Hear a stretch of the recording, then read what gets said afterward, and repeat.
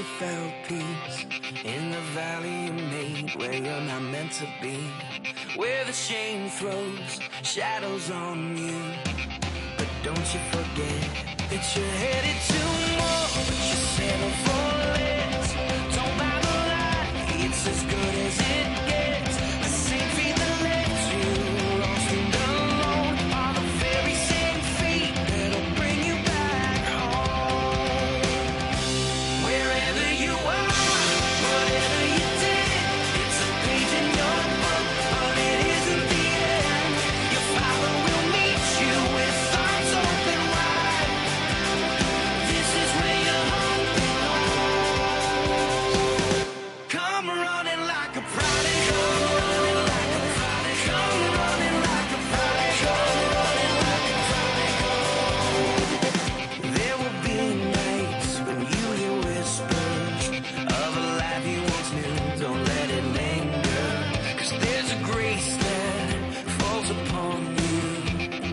Don't you forget, in the places you're weak, He is very strong. Don't ever believe you don't deserve love. The same God that protects you when you're lost and alone is the very same God that is calling you home.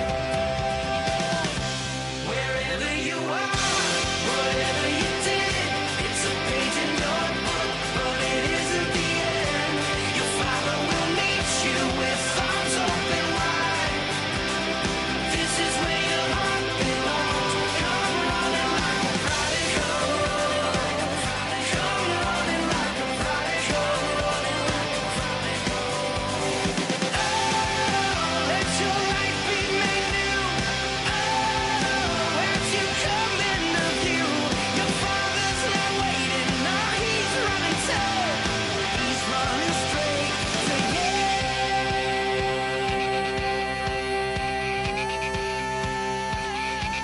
Wherever you are, whatever you did.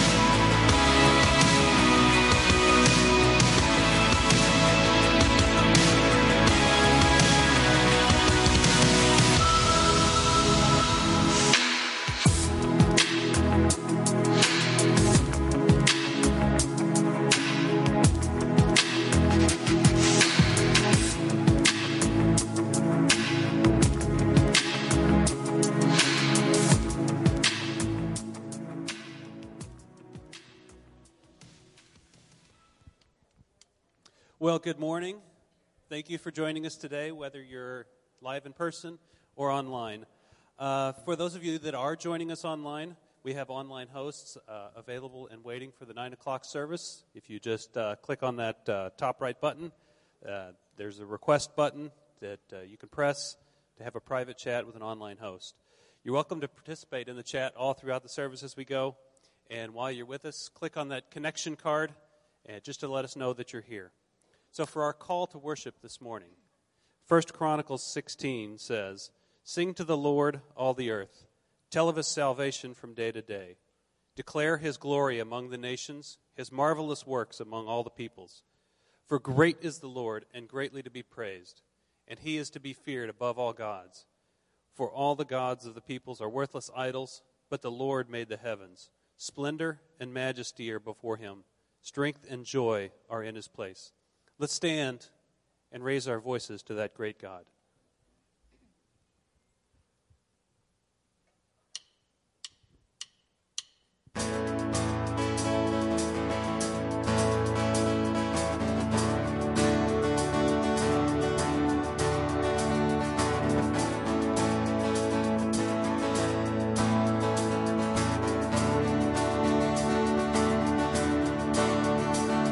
We waited for this day We're gathered in your name, calling out to you. Your glory like a fire, awakening desire, will burn our hearts with truth. You're the reason we're here. You're the reason we're singing. So open up the heaven. We want to see you. Open up the floodgates. A mighty river flowing from your heart. Feeling every part of our praise.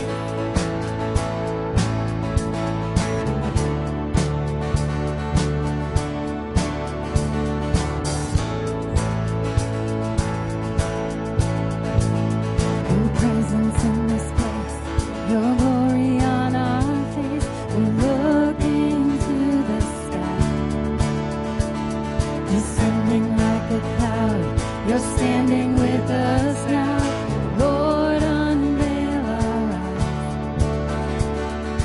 You're the reason we're here.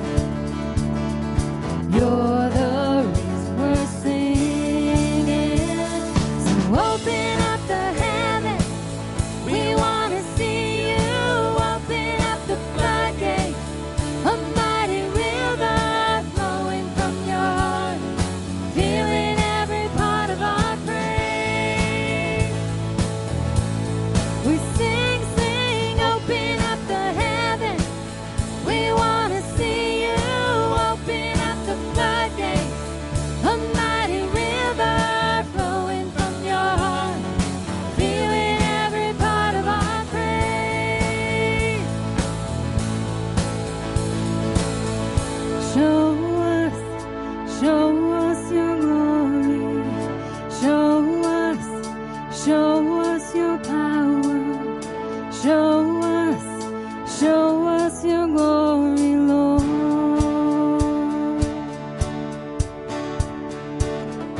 Show us your glory. Show us your power.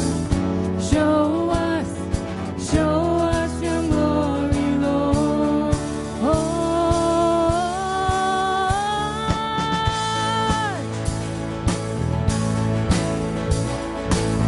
We want to see you. We want to see you. Open up the heavens. We want to see you. Open up the floodgates. A mighty river flowing from your heart. Feeling every part of our praise. Sing, sing, open up the heavens. We want to see you. Open up the floodgates. A mighty river flowing from your heart. Feeling every part of our praise. Yeah.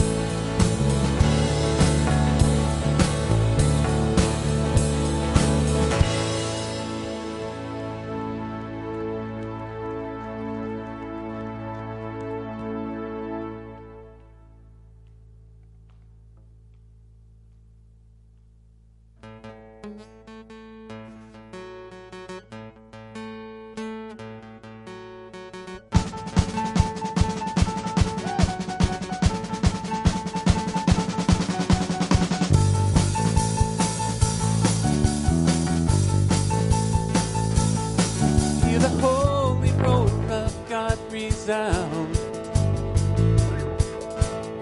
Watch the waters part before us now. Come and see what He has done for us. Tell the world of His great love. Our God is a God who saves. Our God is a God who saves. Let God arise. Let God arise.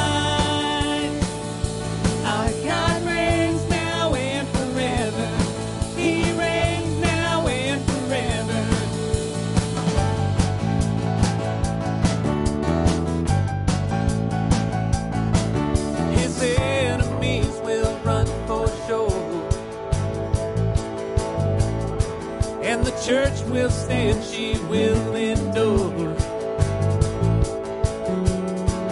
He holds the keys of life, our Lord. Death has no sting, no final word. Our God is a God who saves. Our God is a God who saves. Let God arise. Let God arise. Our God reigns now and forever. He reigns now and forever. God arise. Let God arise. Our God reigns now and forever. He reigns now and forever.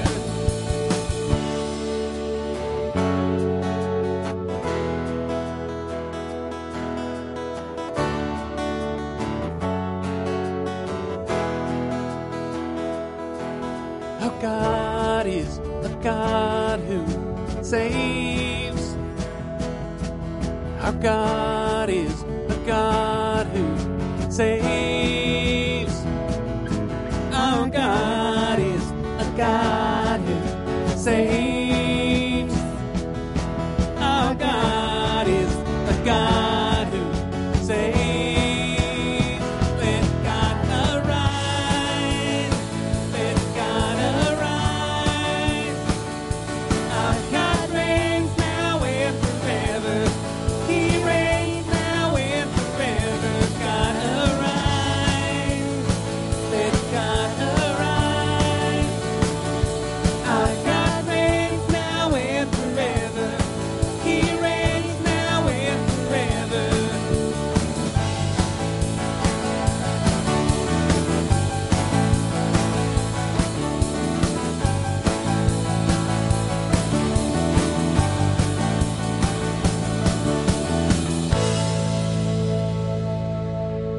Amen. Psalm 66, 1 through 4 says, "Shout for joy to God, all the earth. Sing the glory of his name. Give to him glorious praise. Say to God, how awesome are your deeds.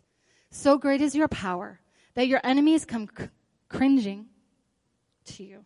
All the earth worship you and sing praises to you. They sing praises to your name." Let us continue to worship together.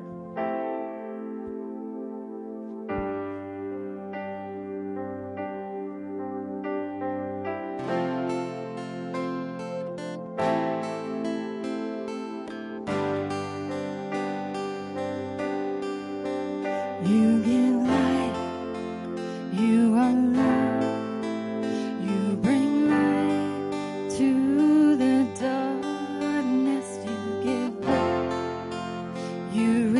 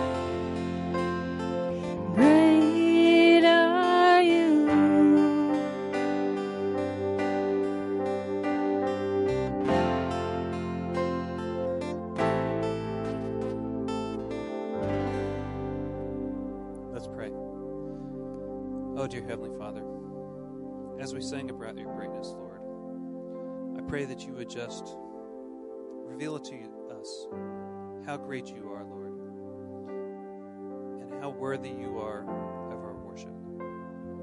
So as we prepare to hear your message, Lord, I pray that you would just have our hearts right and our minds only focused on you, Lord, so that you would speak to us. So I pray that you'd be with the pastor as he speaks. I pray that you would be with everyone that's listening, that they could hear, Lord. So I pray that you would just show us another glimpse of your glory this morning as we go through this message. All these things in your name I pray. Amen. Amen. Amen. Well, you can be seated. Well, good morning. Welcome to Springbrook Community Church. We are so glad that you are with us this morning. My name is Richard. I'm the lead pastor of Springbrook. If this is your first time with us, we are certainly glad that you are here. If you're watching with us online, up in the upper right-hand corner, there's a place for you to click an online connection card. We'd love the opportunity to be able to hear from you this morning. On the screen there, you've got a place you can click for prayer requests. If you're watching during our first service this morning, we've got online hosts that would love the opportunity to pray with you, answer any questions that you might have. And if you are a regular attender at Springbrook, we're glad that you're with us as well. If you are in person with us this morning, you've got a connection card that's in the chair next to you. If you could just take a moment to fill that out, we'd love the opportunity to hear from you. If you are a first-time guest, you can share with us as much information as you feel comfortable sharing, but we are so glad that you are with us this morning. I wanted to let you know that we are kicking off our second service. This is a couple weeks we've got under our belt right now. Our children's ministry is now open for the 11 a.m. service.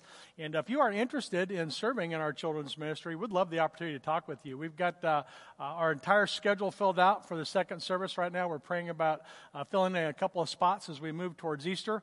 And then as we move towards the summer and start putting together plans for our 9 a.m. service, there'll be opportunities for people to serve in that capacity as well. But if you're interested in serving in children's ministry or on our production team or our facilities team, as we move back towards in-person, as we start to come back together, we have many opportunities for people to serve and connect, make friends, and more importantly, build up and strengthen our body of Christ. And so if you have any questions about those opportunities, you can go to our website, springbrook.org/serve. I wanted to let you know for our Good Friday services, that's coming together. We're going to be meeting on Good Friday at 5:30 and 7 p.m., and we've been working on that service for a while, and it is going to be so much fun for us to be able to come together as a church family as we prepare for Easter. And so we're going to be hosting a communion service on Good Friday. We've got some special things that we'll be sharing with you as we look at Christ's betrayal as he moves towards crucifixion. And so we've got some things we're going to be sharing with you. And it's going to be a special time for us to be able to come together. We are not going to be hosting children's ministry for Good Friday, so children will be with their parents. And so we're asking people if you could register for that Good Friday service, just to give us an idea of which service we need to focus our attention on with the attendance. Right now, we've been doing a pretty good job keeping things even between the two services. And so you guys have been doing a great job with that. But for our Good Friday service, we're asking people to register.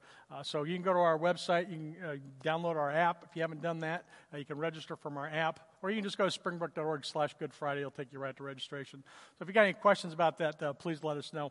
For Easter, we are really excited about Easter. We've got a baptism service coming up next Sunday. We've got a baptism service that we're going to be doing midweek. We've got some exciting things that we're looking at as we move towards Easter.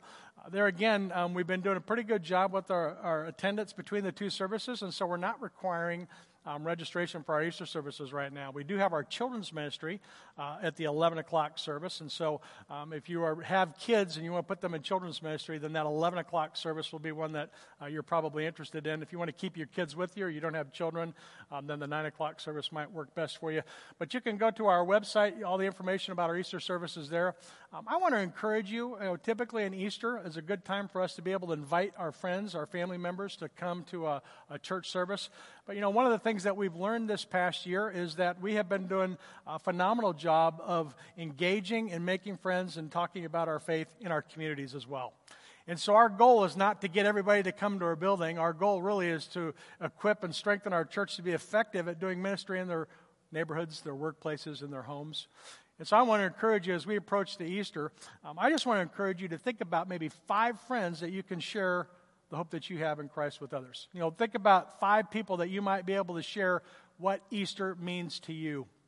Think about Easter as an opportunity to invite your friends to watch a service online with us. And so both of our services will be live on springbrook.live on Easter Sunday. It's a great opportunity for you to engage and just invite people to check out Springbrook. It's a great opportunity for you to engage in spiritual conversations with your friends, your coworkers, and the people around you. Maybe host a watch party. If you're getting comfortable with Facebook, you can do a watch party.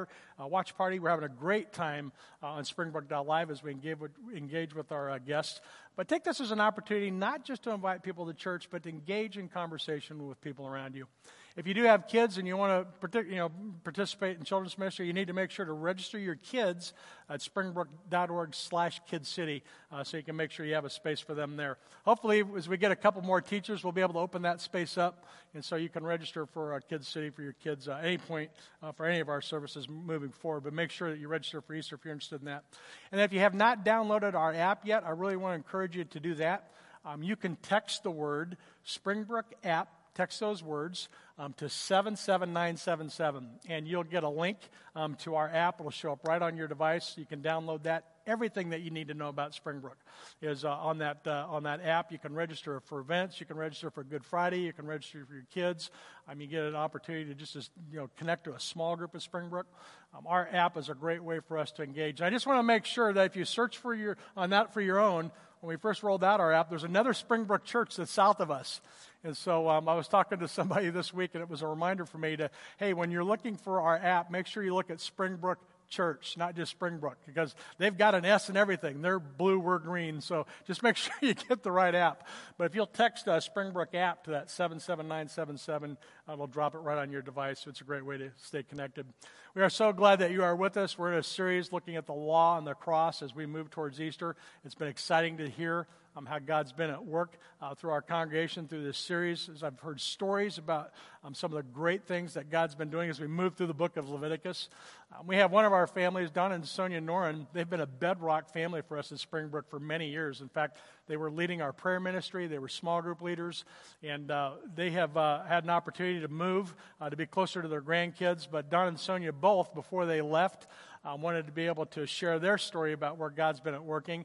We're going to get to hear from Sonia a little bit later, a couple of weeks. But this morning we want to share with you a story that Don wanted to share with you before he left, just about where God's been working in his life and through this church. So enjoy this video, and then Pastor Tim's going to be out in just a moment. All right, my name is Don Noren, and Sonia and I came to Springbrook about 11 years ago. We were going to another church, a struggling church, and we knew a couple people that went to Springbrook, and they recommended it highly. And one Sunday, we almost didn't make it home from the other church in January because of the snow. And so the next week, we came here. And we went from a struggling church to a thriving church. And we sensed right away that God was in it. In His providence, He had us sit exactly where the seniors all sat. And I was amazed. There was full of seniors here. And we met many of them. And I thought, this is going to be a good church for us, a good fit for us. I think the second week we were here, Dave Billings asked us to join his small group. So we did that. And it was much too large a small group at that time. And Pastor Rich came over and talked to the small group. And he said that we need to birth another small group. And Sonia and I had never done that before. But we felt that God was calling us to do that. So we volunteered to do that. And I was, with much fear and trepidation, that I said yes. And it wasn't long before we were facilitators in a small group. And there's other things that went along with it. We became part of the prayer team, and we were blessed to be part of that. And I know Sonia's been praying for some time about perhaps moving to one of our kids. So we began to pray about that, and then we made a decision to do that. And God has a funny way of doing things sometimes, because I gave God an out. I told him that if you don't want us to go to Kalamazoo, don't let us sell the house. We put it for sale. The first person that came through bought the house. And so, once again, God showed me how little my faith is, first of all. What he whispered in my ear, how is that for an answered prayer? I mean, because we've been here and been involved and we've enjoyed it, we've made so many friends. At first, I hoped we would make a couple of friends. But we ended up making so many friends, I couldn't name them all. And they've been a blessing to us. And we certainly are going to miss Springbrook. But we will continue to pray for this ministry, Lord, here, that the Lord has put in our hearts, Lord, permanently. It's tattooed in my heart. That's my story.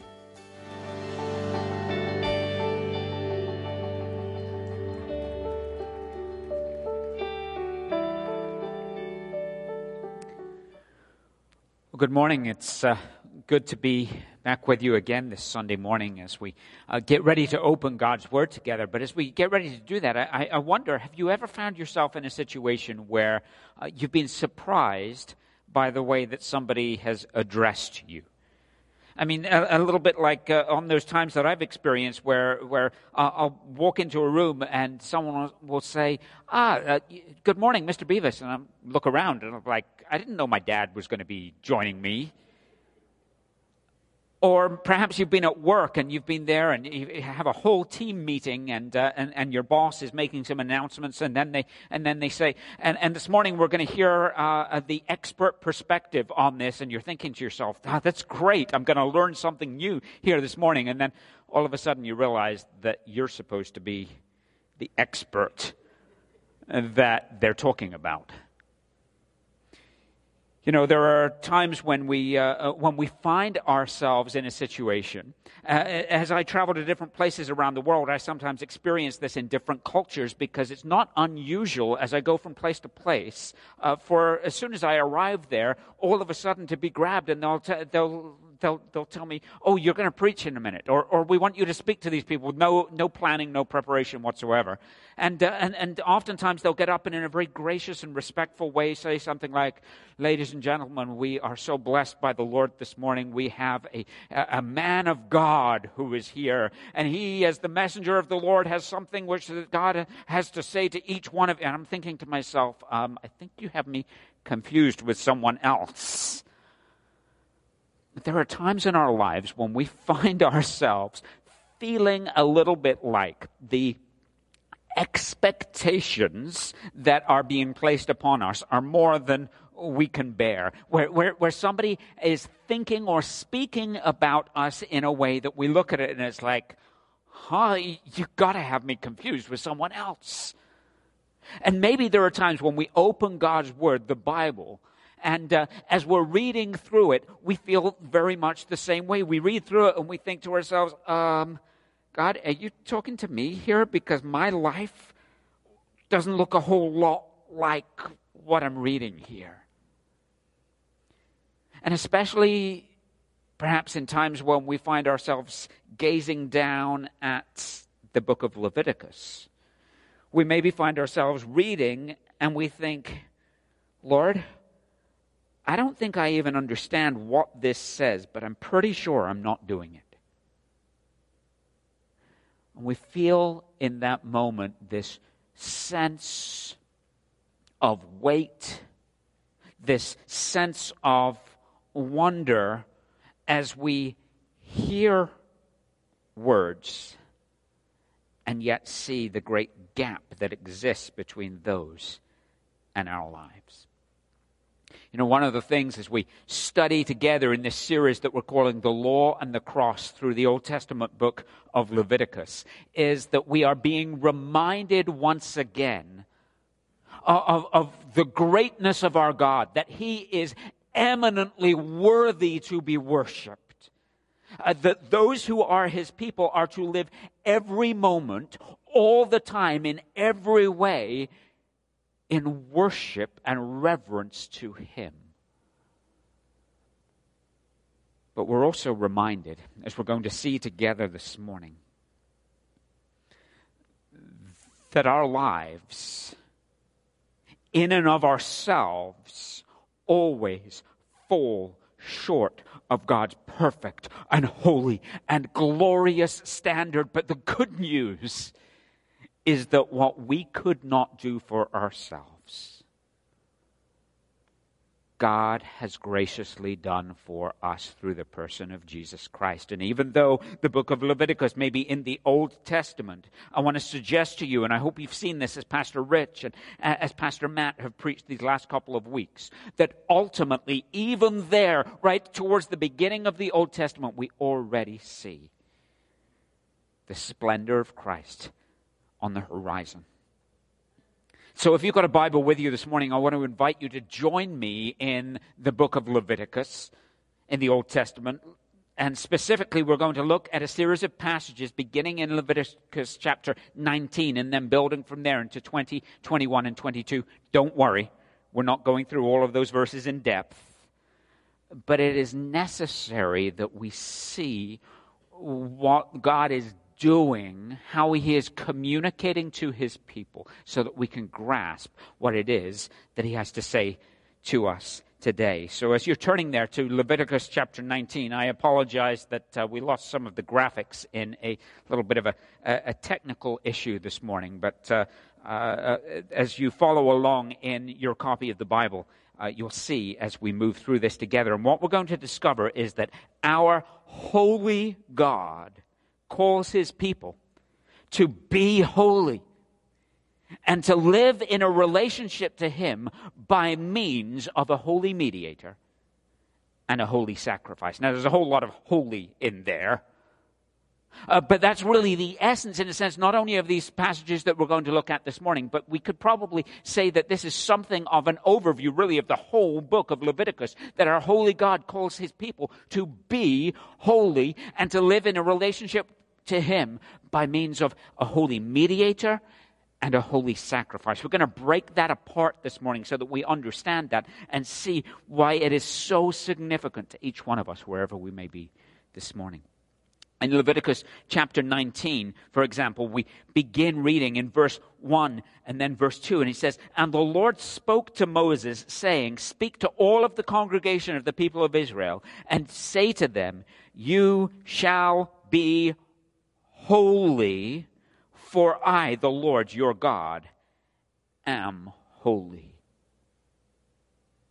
Through the book of Leviticus, God has laid out a number of directions, of instructions for the people of how they can rightly come into his presence, how they are to live as a worshiping community before him. There's been various different steps along the way. Last week, Pastor Matt talked about a vitally important day, the annual Day of Atonement, where there was a covering over of sin as the sins were ceremonially, symbolically kind of placed on this scapegoat.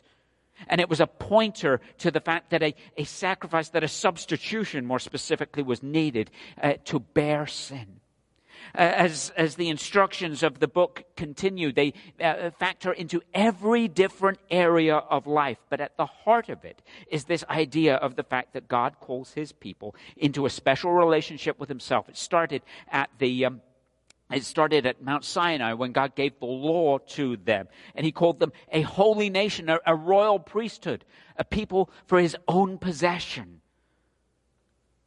And here he makes clear to them that they are to be holy. Why? Because he, the Lord their God, is holy. If you flip over the page into chapter 20, we see something similar. In chapter 20, beginning in verse 22, we see more instructions. It says, "You shall therefore keep all of my statutes and all of my rules and do them, that the land where I am bringing you to live may not vomit you out.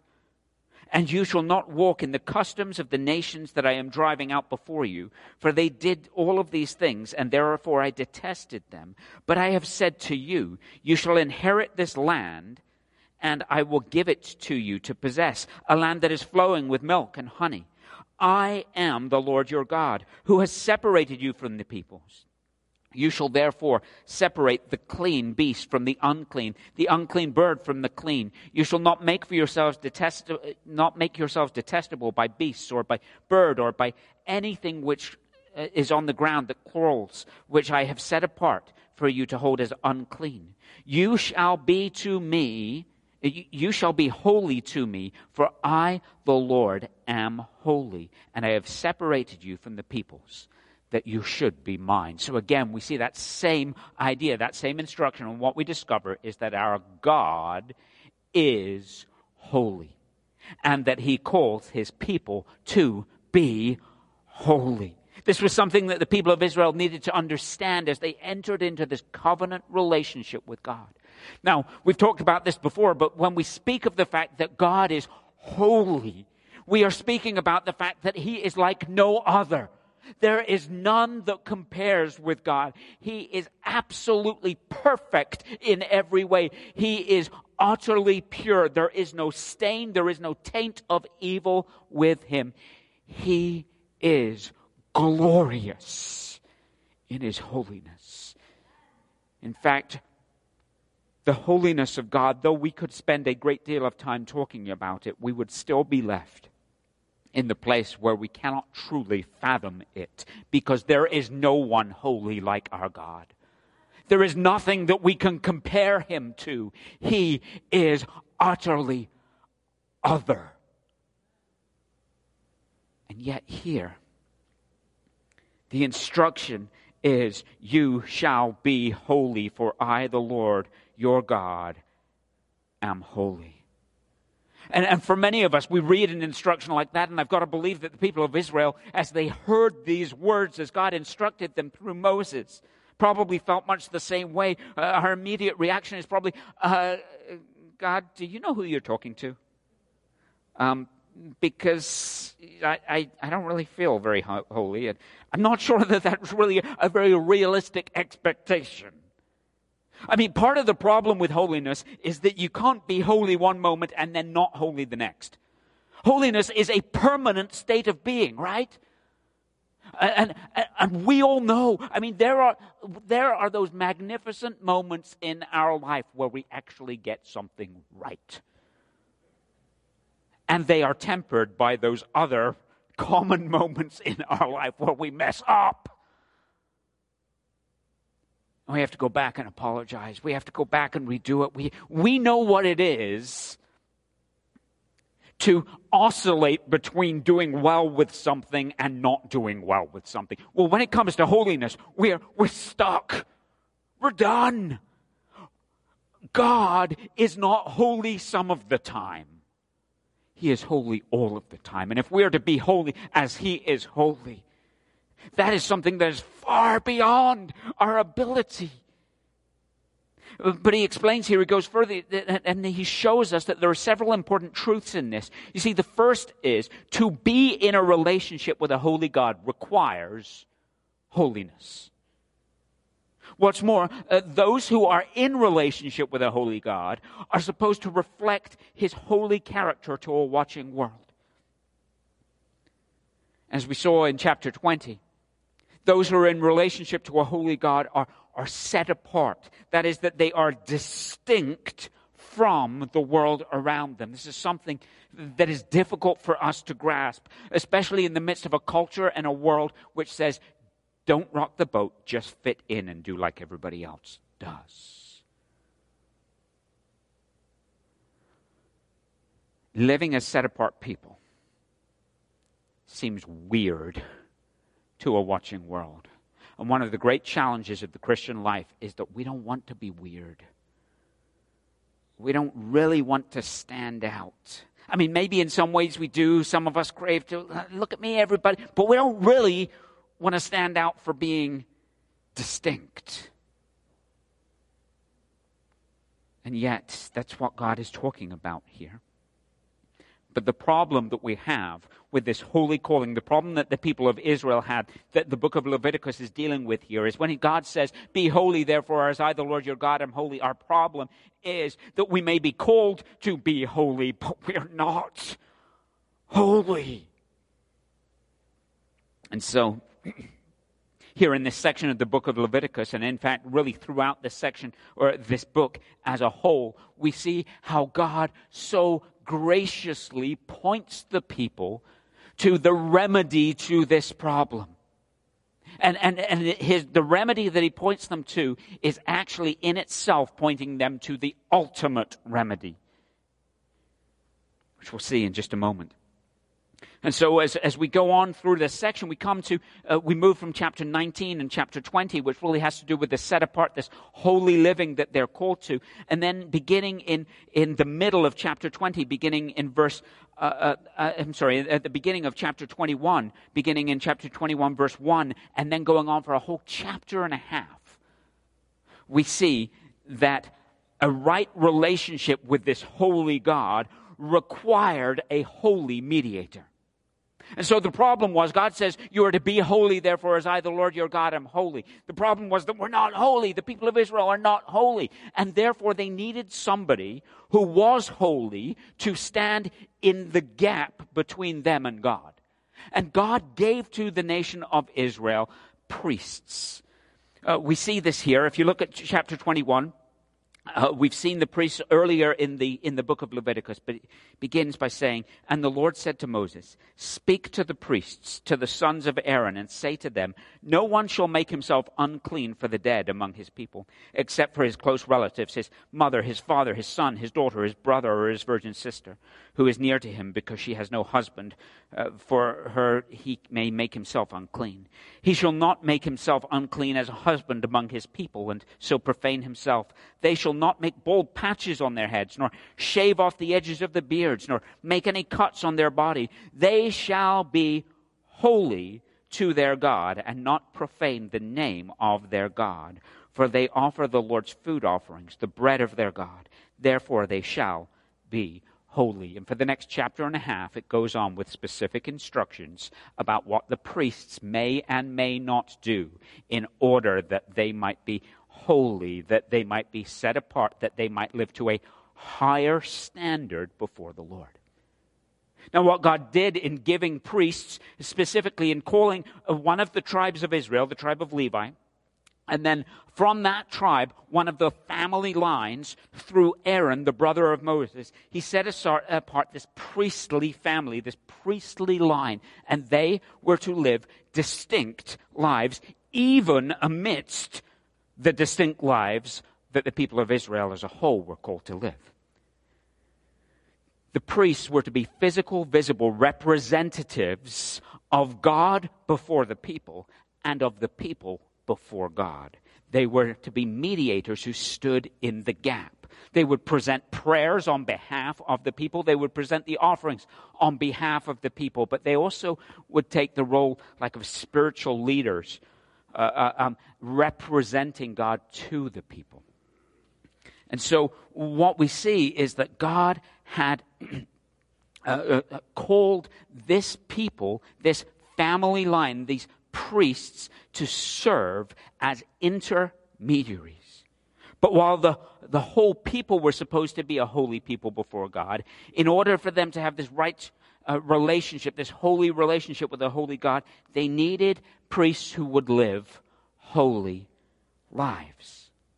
And so we see that there are even higher standards for the priests than there are for the people. But again, there's a problem here. And the problem is that in order to be in right relationship with God, in order to be holy as He is holy, we need somebody to stand in the gap for us. We need a mediator for us. The problem that the people of Israel had, the problem that still exists, is that none of our leaders measure up to that. None of them measure up to that. And so we're left in a precarious situation.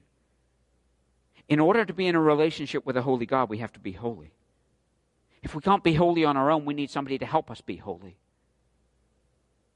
But there's nobody holy enough to help us be holy.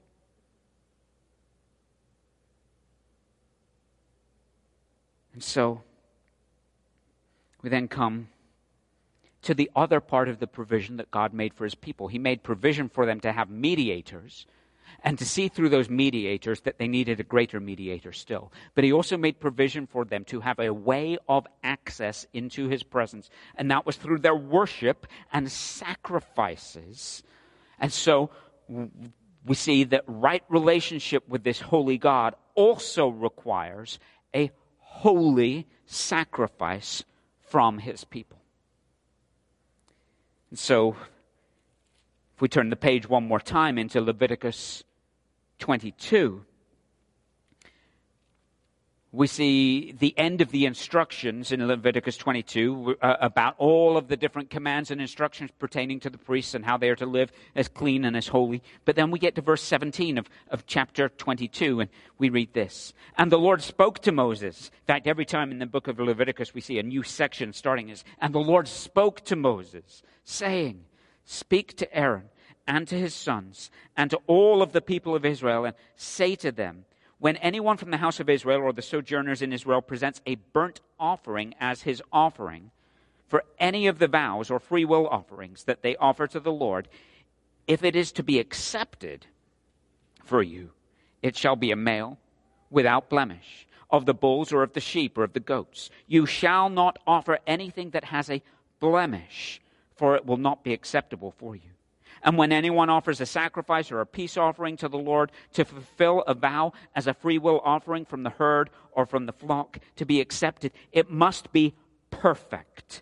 There shall be no blemish in it. Animals blind or disabled or mutilated or having a discharge or an itch or scabs, you shall not offer to the Lord or give them to the Lord as a food offering on the altar. You may present a bull or a lamb that has one part too long or too short for a free will offering, but for a vow offering it cannot be accepted. Any animal that has a testicle bruised or crushed or torn or cut, you shall not offer to the Lord. You shall not do it within your land. Neither shall you offer as the bread of your God any such animals gotten from a foreigner, since there is a blemish in them because of their mutilation. They will not be accepted for you.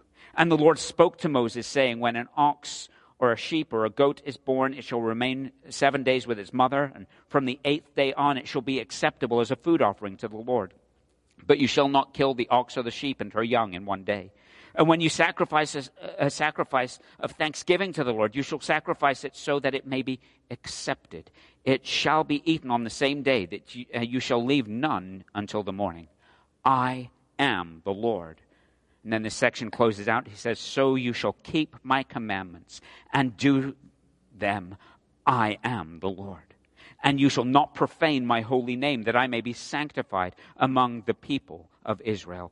I am the Lord who sanctifies you, who brought you out of the land of Egypt to be your God. I am the Lord. Whew! There's a lot in there, but this is serious business because a holy God requires and demands and is worthy of that which is holy and pure. And so we see here these offerings, and we see all of these instructions pertaining to even the offerings of worship that are to be brought. Now, throughout the book of Leviticus, there are a whole bunch of different offerings and different sacrifices that are being spoken of. And up here on the screen, you'll see just some of them. We see sin offerings and guilt offerings, burnt offerings and grain offerings, drink offerings, peace offerings, wave offerings. I like that one. Hi. Thank offerings and free will offerings. And actually, each one of these in different ways is distinct. But essentially, for the sake of time, we can break them kind of into two categories. There are those that were required offerings, and there are those which were under this larger category of free will offerings. The required offerings in particular had to do with the issue of God's holiness. And this issue of the fact that God is holy, we are not. Therefore, there must be some sacrifice that is made to cover over our sin. And so that's why we've got sin and guilt offerings and burnt offerings that we read a lot about in the first books of the Bible, and in particular in the book of Leviticus. Then there were the free will offerings, which essentially were offerings which were over and above. And these really have to do with the mercy and the grace of God. They were expressions of thankfulness on behalf of the people. You didn't have to bring these. But there was a sense of free will, of joyous worship. God, you have been so good to me. God, you have blessed me so abundantly. How can I not give back to you in praise? But anything that was bought had to be the best. Anything that was bought before a holy God had to be perfect, because God himself is holy and perfect. Leviticus 22 specifically mentions these burnt offerings, these peace offerings, these thank offerings, but it is concerned with the fact that since God is utterly holy, he deserves and requires a holy offering, a costly, perfect, and repeatedly it says, unblemished offering. You know, this was one of the issues that the people of Israel often had, because even though they had the law, the instructions of the Lord, what they tended to do was take to God the leftovers. They would kind of look and it's like, oh, well, you know, that sheep looks like it's going to die next week. I'll take that one as an offering. That one, that bull, it's not producing any offspring. It's not worth anything to me. That one can be a sacrifice. The attitude was, why would we give our best to the Lord when something less might meet his requirement? And everybody would at least look and see that we're fulfilling the obligation of the offerings. And so by the time we get to the book of Malachi, the last book of the Old Testament, we see Malachi addressing the people over this issue. He is calling out their sins, and they're kind of arguing back, and it's like, yeah, well, how have we sinned? And he says, you say, how have we despised your name, God? By offering polluted food upon my altar. But you say, how have we polluted you? By saying that the Lord's table may be despised. When you offer blind animals in sacrifice, is that not evil? And when you offer those that are lame or sick, is that not evil? Present that to your governor. Will he accept it from you and show you favor, says the Lord? No. You try taking that to your boss. You try taking that to the king. See if they'll like that sick, lame, deaf, dumb animal. How much more is it wrong that you would present that before the Lord? He is holy. In these chapters that we're quickly looking over, again, we see the problem. We need a holy sacrifice. We need a holy sacrifice to open a way, to be a substitute for us to be able to come and enjoy intimacy of relationship with the Lord. But the problem is that the sacrifices, the offerings that were brought were not sufficient. They were not sufficient because they had to keep on being offered. Every time you messed up, every time you sinned, every time you kicked the cat, every time you, whatever it was, you had to go and present another one. But more than that, oftentimes even the offerings that they brought were blemished. Either because of our sinful heart that wants to keep the best for ourselves, or simply because of the fact that if you know anything about animals, you're never going to find one that is a perfect specimen in every way. Just like there are no perfect people. It's a problem. In these chapters, we actually find ourselves confronted with several principles that were not only vital for the people of Israel back then to understand, but actually for us today, we also need to grasp. To reflect on them just quickly, the first is that we learn that those who are God's people are set apart and are to live distinct lives that reflect the character of God to a watching world. I've already talked about this briefly, but being connected with God has certain requirements and expectations. If you're part of a set-apart holy people, then you reflect the character of God for a watching world to see. More than that, the people of Israel needed to understand, that we need to understand, that we learn here that leaders should rightly be held to a higher standard. We need godly, faithful leaders. And we ought to be careful who we set in positions of spiritual leadership and leadership at all levels. It's a reminder of the necessity of that for the well-being of the people. But we also see here, we learn in these chapters that we need to worship God aright. That the right way to come before God in worship back then, and still I would suggest today, is that our worship should first of all reflect the greatness of who God is. The people of Israel had to understand who it was they were worshiping if they were to worship Him aright. It's part of the reason why Jesus talks about the fact that true worshipers worship in spirit and in truth. It doesn't matter how zealous you are if you're not worshiping the true God, if your worship does not reflect the greatness of who He is. Friends, if your God is too small, then we are worshiping something other than the one true God, and we're actually committing idolatry. Our worship should reflect the greatness of who God is. More than that, it should involve bringing our very best to God. Have you ever thought about that? Here, the people of Israel, they were instructed to bring the best, but they often fell into the habit of bringing whatever was most convenient. As followers of Jesus Christ, we have the same calling, that we are to bring our best in worship to God. Now, we don't bring sacrifices and offerings, but we still are to bring our best. We just challenge us if we kind of every week find ourselves dragging ourselves into church, or if you're at home watching the service and you just rolled out of bed 5 minutes before the service started, you're still in your fluffy slippers. You're rubbing stuff out of your eyes. You've got your cell phone in front of you because you're checking Facebook as you're watching the service. I would suggest that we're bringing something less than our best to worship. What do we do to prepare ourselves to gather together as God's people to exalt His great name?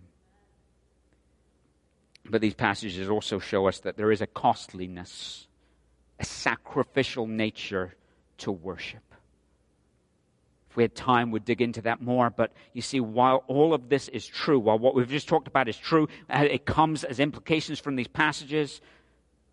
If we stop there, we have missed the whole thing that the book of Leviticus is teaching us. Because as we started, we saw that our holy God calls His people to be holy and to live in a relationship with Him by means of a holy mediator and a holy sacrifice. But we've also seen that there are huge problems with that. Because we're not holy. Because our leaders are not holy. Because our sacrifices, our worship, it's not holy. This very truth was given to point the people of Israel and us today to our ultimate need. You see, our holy God requires this holiness, but we are not holy. Our holy God requires a righteous, a holy mediator, but our leaders are not holy enough. Our God is holy, but no gift or sacrifice or offering that we can bring can ever suffice to atone for our sin and to open up fellowship with our God. But that's exactly the beauty of these passages. Because you see, the calling, the mediator, the sacrifice all point us to our need for Christ. And they point us to the fact that He is the ultimate fulfillment of our need. And I want to point you back one more time into Leviticus 22, and right at the end, because the beautiful thing is even here in the Old Testament book of Leviticus, we see that need pointing us to Christ. See, holiness reveals our neediness. It points us to Christ. We saw in Leviticus 19:2, "You shall be holy, for I, the Lord your God, am holy." Well, right at the end of Leviticus 22, verse 32, we read this, "And you shall not profane my holy name, that I may be sanctified among the people of Israel. I am the Lord who sanctifies you." Now, this is obscured a little bit in our English texts. You shall be holy is the Hebrew word kadosh. For I, the Lord your God, am holy, kadosh. In Leviticus 22, and you shall not profane my holy, my kadosh name, that I may be sanctified, kadosh, among the peoples of Israel. I am the Lord who sanctifies, kadosh, you. What am I saying? The word sanctified and sanctifies here are from that same Hebrew word. Literally, he's saying, be made holy. And so he is declaring here, I am the Lord who makes you holy. It's not about keeping the instructions, the commands, the offerings. It's not about finding the best leader you possibly can who comes closest to the mark. The Lord says, you shall be holy, for I am holy. And by the way, folks, know this. You can't be holy. But because I love you, and I'm so gracious and compassionate, slow to anger and abounding in loving kindness, I will make a way for you to be holy. To be holy. Oftentimes people look at the Old Testament and they say, oh, God's angry in the Old Testament. I like the New Testament because there he's a God of... No. It's the same God from Genesis to Revelation. And we see his grace and his mercy, his love and his compassion all the way through. Our God calls his people to be holy, to live in a relationship to him by means of a holy mediator and a holy sacrifice. But our hope has never been in having a priest or a religious leader that is good enough for us. It's never been in keeping these instructions, these commands perfectly enough, or trying to do things in our own effort. And some of us this morning need to understand that. But listen to this. To be in a right relationship with a holy God, we must be holy. And so God, according to 2 Corinthians 5:21, sent his son Jesus. For our sake, he made him, Jesus, to be sin who knew no sin, so that in him we might be the righteousness, the holiness of God. What we could not do for ourselves, God has done for us in Christ. More than that, the New Testament points us to the fact that to be righteous, to be in a right relationship with a holy God, we need this holy mediator and this holy sacrifice. So again, God sent his son, Jesus. Look at what 1 Peter has to say. Know that you were ransomed from the futile ways inherited from your forefathers, not with perishable things such as silver or gold, but with the precious blood of Christ, like that of a lamb without blemish or spot. And as Hebrews 9 tells us, in Hebrews 9, 11 through 15, but when Christ appeared as high priest of the good things that have come, then through the greater and more perfect tent, not made with hands, that is not of this creation, he entered once for all, didn't have to keep on coming back, once for all into the holy places, not by the means of blood of goats and calves, but by means of his own blood, thus securing for us eternal redemption. Not a short term, but eternal redemption. For if the blood of goats and bulls and the sprinkling of defiled persons with the ashes of a heifer sanctify for the purification of the flesh, how much more will the blood of Christ, who through the eternal Spirit offered himself without blemish to God, purify our conscience from dead works to serve the living God. Therefore, he is the mediator of a new covenant, so that those who are called may receive the promised eternal inheritance, since a death has occurred that redeems them from the transgressions committed under the first covenant. What am I saying here? What is the book of Hebrews saying? What is the book of 1 Peter saying? It's saying that Christ himself is our mediator, our great high priest, and he made an offering not of cows, bulls, or sheep, but he made an offering of himself, a pure and holy and unblemished and spotless sacrifice, that we might be holy before a holy God. You know, sometimes I'm taken off guard when someone speaks to me in an unexpected way. I wonder, do I really measure up to their expectations? I'm sure that we all at times feel that same way, but get this. If you are a follower of Jesus Christ, you are declared holy as He is holy. You have been set apart to live a life of worship that is distinct from the people around us, that reflects the amazing character of our God. And that's something that the world desperately, desperately needs to see. The God of the universe has made you, through Christ, holy because of this mediator, this great high priest who has given himself to pay your debt, to die your death, to bear your sin, and who was raised again to life victorious. It's what we're going to be focusing on in these coming weeks as we move through Good Friday and Easter and celebrate together. Let me close with this. If you're a follower of Jesus Christ, know that God has made you holy through Christ.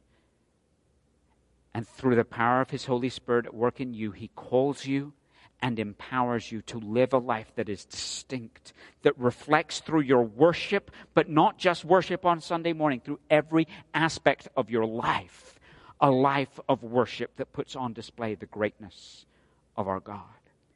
And if you're here this morning and you've never yet trusted Jesus Christ as your Savior and Lord, then know this. You cannot be holy by your own method.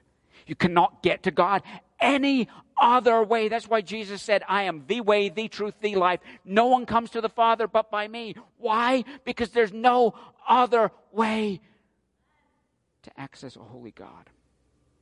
And so my prayer for you today would be, if you have never received the salvation and forgiveness that Jesus Christ offers because He has died in your place and risen again victoriously, that today would be the day of salvation. Friends, would you join me in prayer as we give thanks? Oh Lord our God, we thank you that what we could not do for ourselves, you have done for us through Christ. You have made those of us who are in Him holy and righteous in your sight.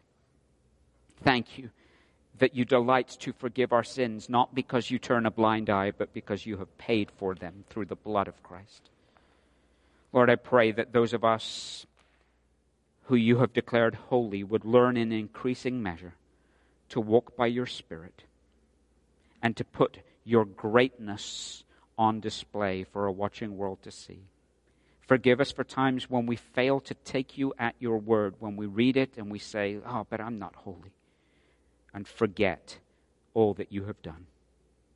But Lord, finally, I would pray, should any be watching online or here in person, be still trying to measure up by their own methods, be trying to look to a mediator rather than Christ, or a sacrifice, an offering, a religious practice of their own making. God, I pray that by your Holy Spirit, what we have talked about this morning would convict them in such a way that they would see that there is no other way but Jesus Christ, and that today they would cry out to you saying, here I am, Lord. I renounce all my feeble efforts, and I trust Christ alone as Savior. We ask these things in Jesus' name. Amen. Amen. Well, let's stand one more time and sing as we close.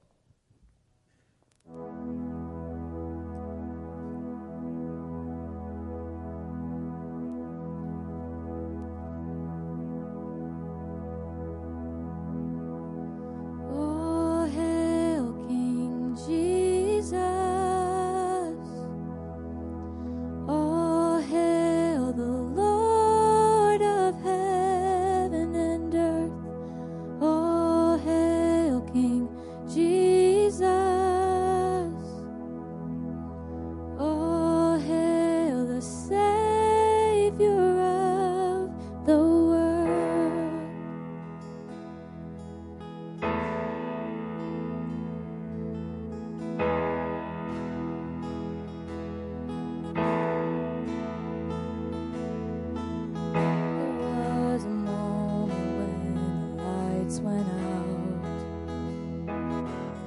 when death had claimed its victory. The King of love had given up his life. The darkest day in history. There on a cross they made for sinners. For every curse his blood atoned. One final breath and it was finished. But not the end we could have known. For the earth began to shake, and the veil was torn. What a sacrifice was made as the heavens roar.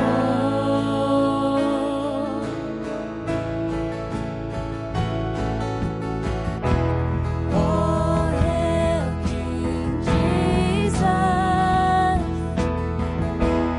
All hail the Lord of heaven and earth.